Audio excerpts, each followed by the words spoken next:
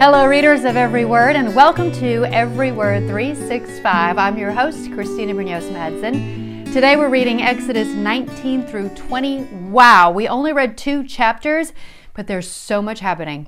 I'm guessing most of us have seen, read, or heard the 10 Commandments at some point in our lives, right?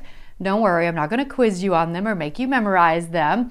But did you ever know about the events leading up to it? Moses going up the mountain, God coming to them in a thick cloud, 3 days of preparation, including no sex until day 3, and a strictly forbidden boundary that, if crossed, resulted in death. Wow! Not to mention that whole mountain shook violently thing that was in Exodus 19:18. No wonder Hollywood keeps trying to recreate this stuff. It's very, very visual.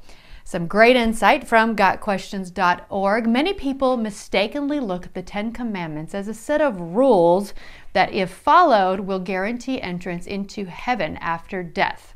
In contrast, the purpose of the 10 Commandments is to force people to realize that they cannot perfectly obey the law and are therefore in need of God's mercy and grace. Despite the claims of the rich young ruler in Matthew 19:16, no one can perfectly obey the 10 Commandments. The 10 Commandments demonstrate that we have all sinned and are therefore in need of God's mercy and grace, available only through faith in Jesus Christ. And again, that's a link from GotQuestions.org. As for today's daily walk, I encourage you to all look over the 10 Commandments and answer the question, is there one that you need to work on today? I know for me, I constantly need to work on idol worship. We tend to think of idols as statues or the golden calf. That story is coming.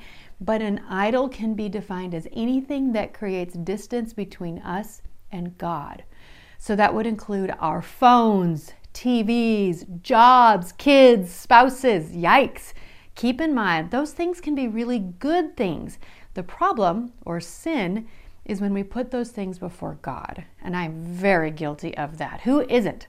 Which is why we still need God's grace and mercy. Can I get an amen? Something that we can all be praying for each other for, as well as for yourself, to not let anything in your life become an idol before God. And there's a great link from Got Questions that I'm attaching here as well. Tomorrow's reading is Exodus 21 through 24. We begin hearing about all the laws. Yay! And that is sarcasm if you can't tell. Happy reading!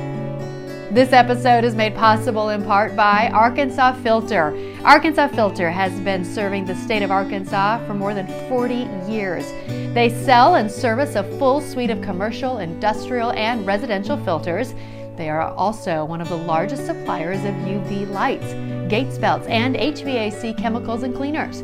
They partner with HVAC and engineering firms to provide a variety of services and pride themselves on customer service both during and after the sale.